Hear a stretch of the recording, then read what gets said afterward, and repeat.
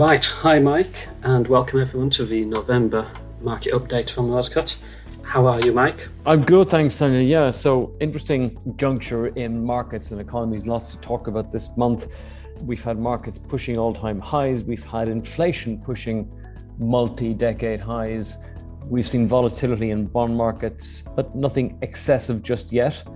So my sense is that we're kind of potentially nearing a turning point in the whole inflation debate. I mean, to my view, it looks quite sticky across countries. We still have the macro picture complicated by, softer activity in China, and then parts of the US economy very, very hot. The ISM Services Index recently at an all-time high. So plenty of stuff going on. Where do you want to start? Should we start with central banks? Bank of England, we thought they were going to raise rates. They didn't. Absolutely. Market will be calmed afterwards, Yeah, I mean, Andrew Bailey, who's the head of the Bank of England, is being labelled the unreliable boyfriend by the media, because everybody had expected interest rates to rise, even if it was just a small increase.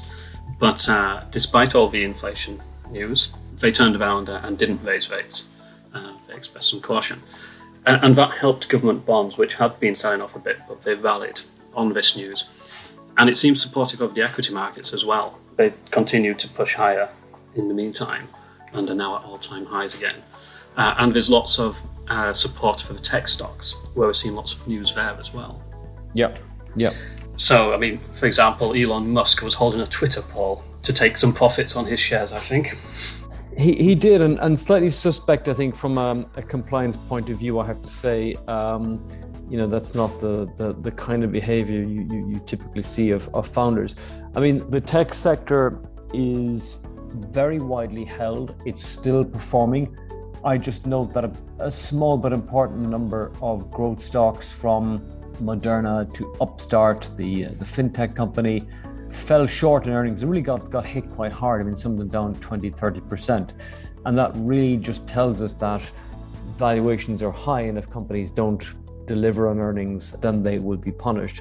But it's really the big tech companies, the Microsofts, who've been, I guess, carrying the broad market. I mean, for me, the issue really is what's going to happen to the 10-year bond in the States and how that will affect valuations, whether we'll see a switch to smaller caps from the Nasdaq, and I think that's probably due. I think.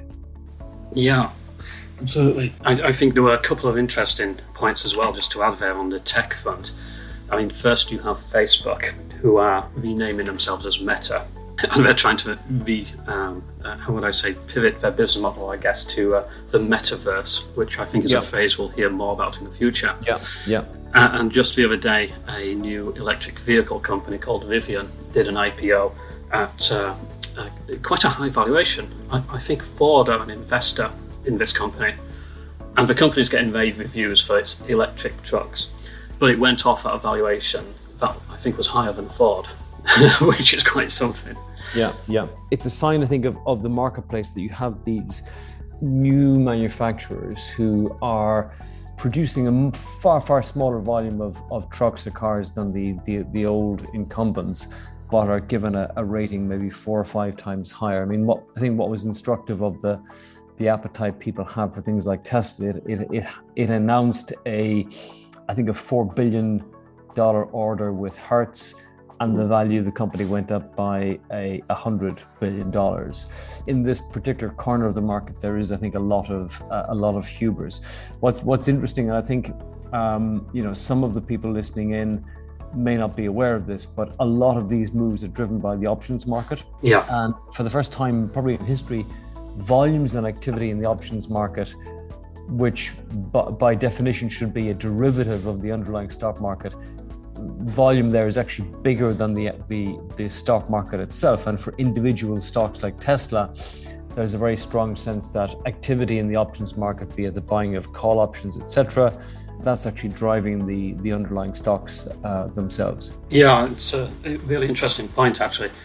I think a lot of people might not be aware of how it works when people are buying call options, but it essentially forces the dealers, the market participants, if you like, to readjust their books and potentially start buying more of the underlying stock, and that drives the stock price higher.